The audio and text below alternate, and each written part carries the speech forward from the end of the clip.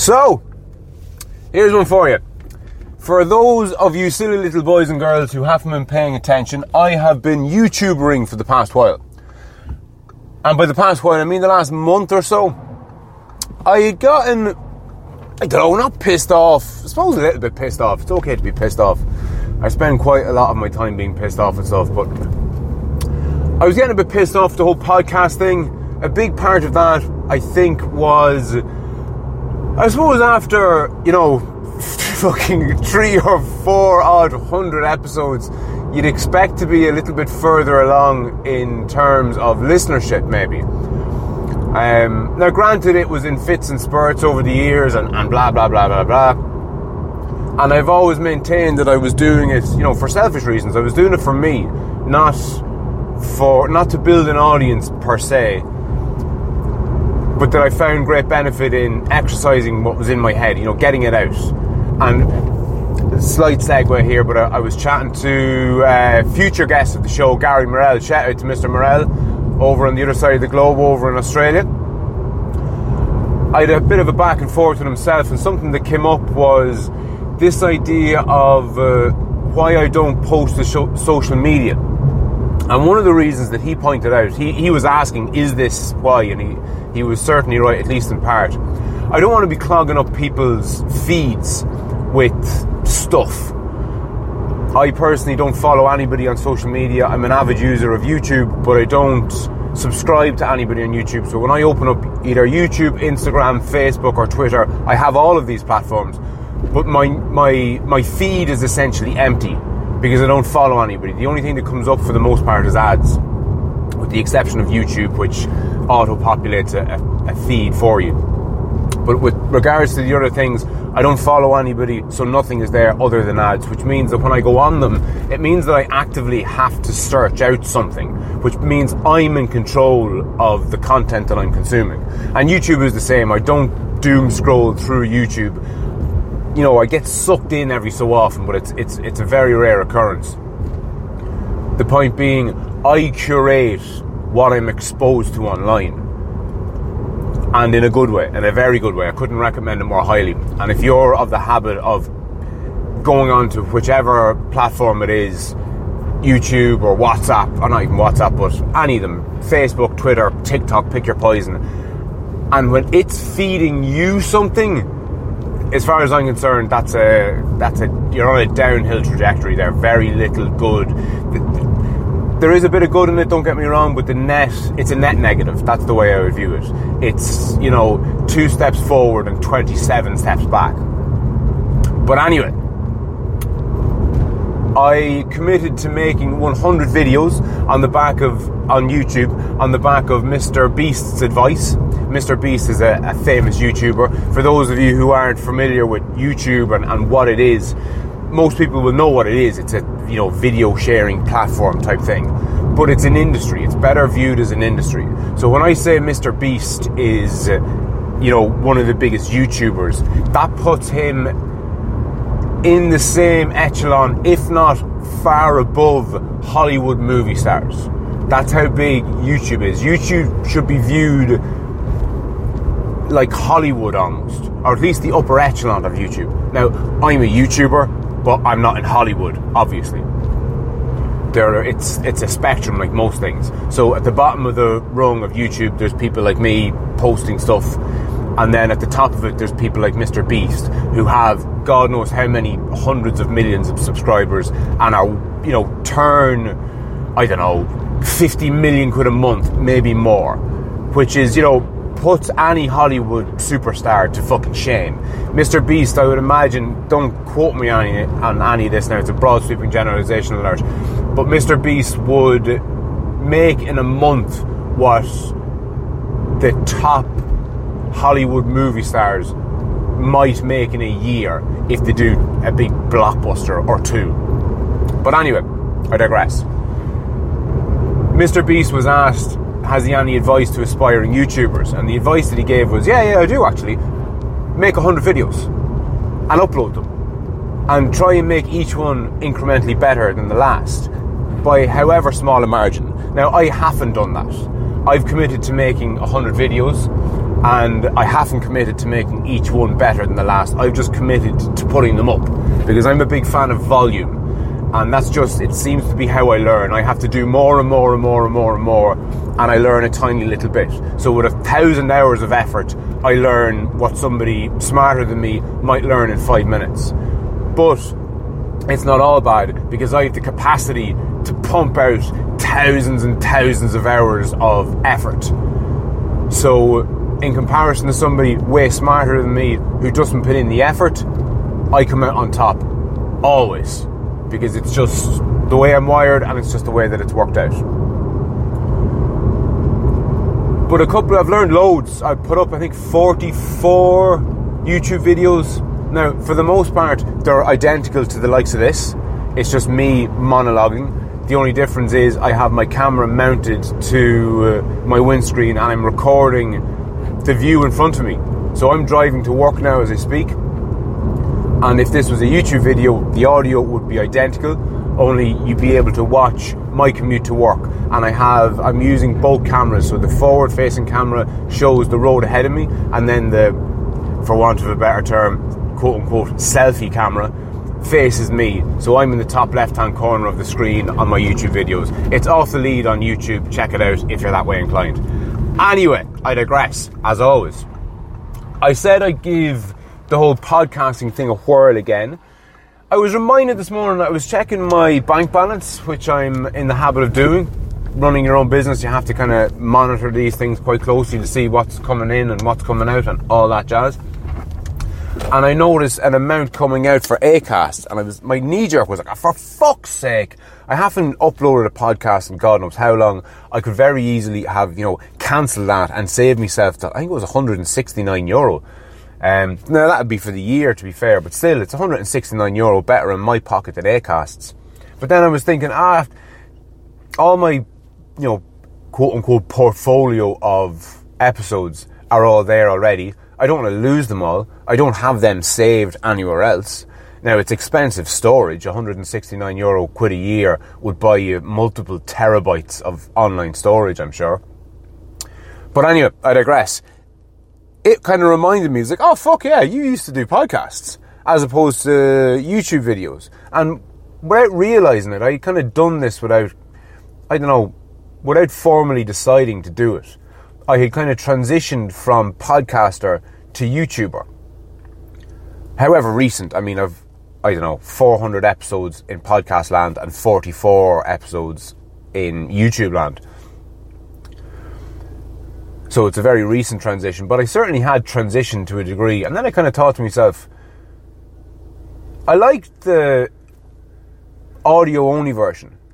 And I know a lot of people did as well, because past guest and friend of the show, Pat O'Reilly, I stand to be corrected on this, but my understanding is that he's listened to pretty much everything that I've ever put out in podcast land and hasn't listened to any of what I've put in YouTube land. So there's certainly two separate audiences. Now, I'm spoiled with YouTube because I use it so much. I find the value in paying for it. It's, I think, €12 a month if you want it ad-free, which I'd highly recommend. If you use YouTube on a daily basis, spoil yourself for €12 a fucking month and get rid of all those ads. Especially if you've got kids and they watch YouTube. Because 12 quid a month by 12 months, 145, it's 150 quid a year. You'll save that 150 quid a year by not ending up having to buy the shite that your kids are advertised on YouTube at Christmas. They'll no doubt want some big flashy thing that the algorithm is pumping down their tiny little eyes into their tiny little brains from the end of September through October, November and December. They'll want something that some ad has gotten into their head like a mind virus and made them want and begged you for. And depending on how many kids you have, or maybe it's just one, maybe they'll want the new fucking Xbox, which is, €8 million. Your 150 quid a year is saved. If your kids watch YouTube, it's saved at Christmas time from them not badgering you to buy them some new faddy bullshit that they don't need and you can't afford and shouldn't be in your fucking house. But anyway, I digress. I'm back podcasting.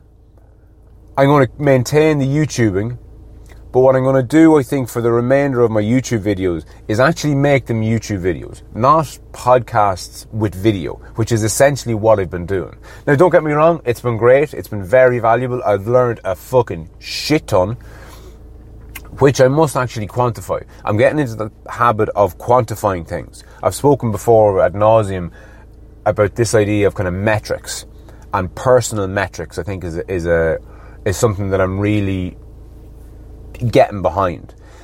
An example of which is, so I weigh myself every day, and I've been doing it now for about 12 weeks or so, and I did it previously for about, I think it was 27 weeks, every single morning. So my routine every day is I get up, I go to the toilet, I take my inhaler. I've got asthma, more to come on that in another episode. I was only recently diagnosed with exercise-induced asthma, if you've ever heard of such a thing. So I get up, go to the toilet, take my inhaler, brush my teeth, and then the very next thing is I weigh myself and make note of my weight. And what I do is I weigh myself every morning, and over the course of 7 mornings, I add up my weight over the previous 7 mornings. I average it, so I add up my weight over the last 7 days, divide it by 7, and that is my weight. Because you're not what you weigh when you stand on the weighing scales. You're what you weigh once you've monitored your weight daily for 7 days, after going to the toilet and before you've eaten or drank anything. You do that for 7 days, divided by 7. That's what you weigh. Anything else, it's not pointless. You're going to get an approximate idea of what you weigh. But if you're trying to either increase your weight or decrease your weight, you need to know exactly what you weigh week on week. And the beauty of monitoring it like that is, I find myself, particularly in the evenings when I'm inclined to, stuff chocolate into my big fat face, I don't, or at least I don't as much, because something in the back of my head goes, Frano, you have to weigh yourself in the morning, you don't want to be up on yesterday or up on average over the week, don't be a big fat fuck, Frano. So that little reminder, it's fucking part and parcel of habit.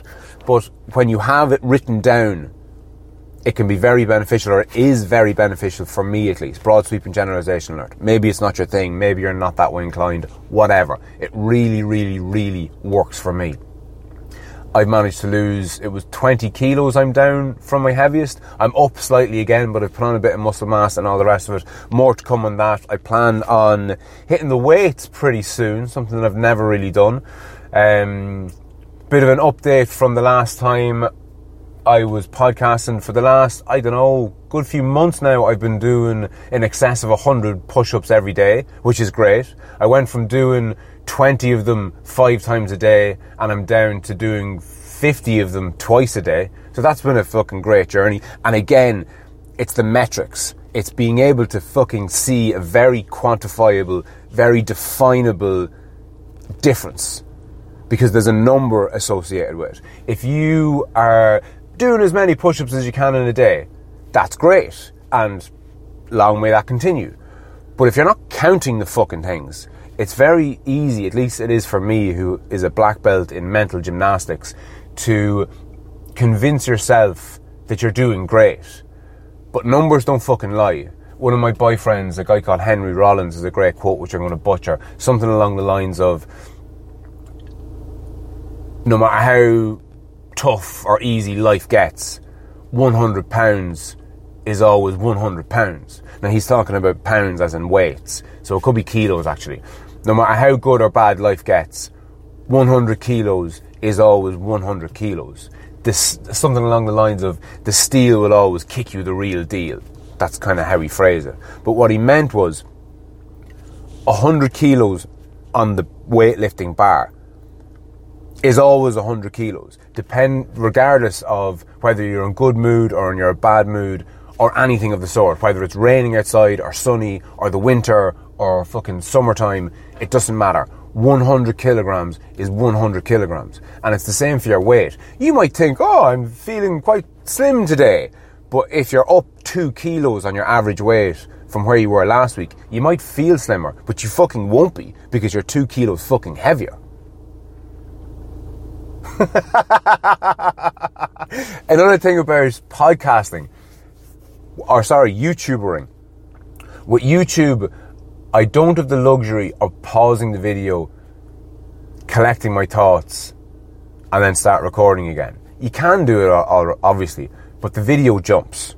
So over the last 44 episodes, I've been speaking extemporaneously, as I've been doing for years. But I think I got into a bad habit in all previous seasons, of pausing, collecting my thoughts, and then continuing with the episode. Which is great from a listener's point of view, I think, but not great from the content creation point of view. Because it's a little cheat. It makes it easier. And if you want to get better at something, making it easier probably isn't the way forward. So I think one thing that YouTubering has taught me is, and not even taught me, but just shown explicitly to me, is I have the ability to talk for, how long is it now? 16 minutes, holy fuck. I have the ability to talk for 16 minutes straight with a relative thread of a thought. I know I've fucking chopped and changed a bit and probably haven't said what exactly I set out to say, but a couple of notes before I made this recording would have helped. But I'm not going to beat myself up about it. It's the first one back. Glad to be back. And if you're glad that I am back and you're listening, let me know. You'll get me on imofthelead@gmail.com. And on that note, I'll chat to you soon.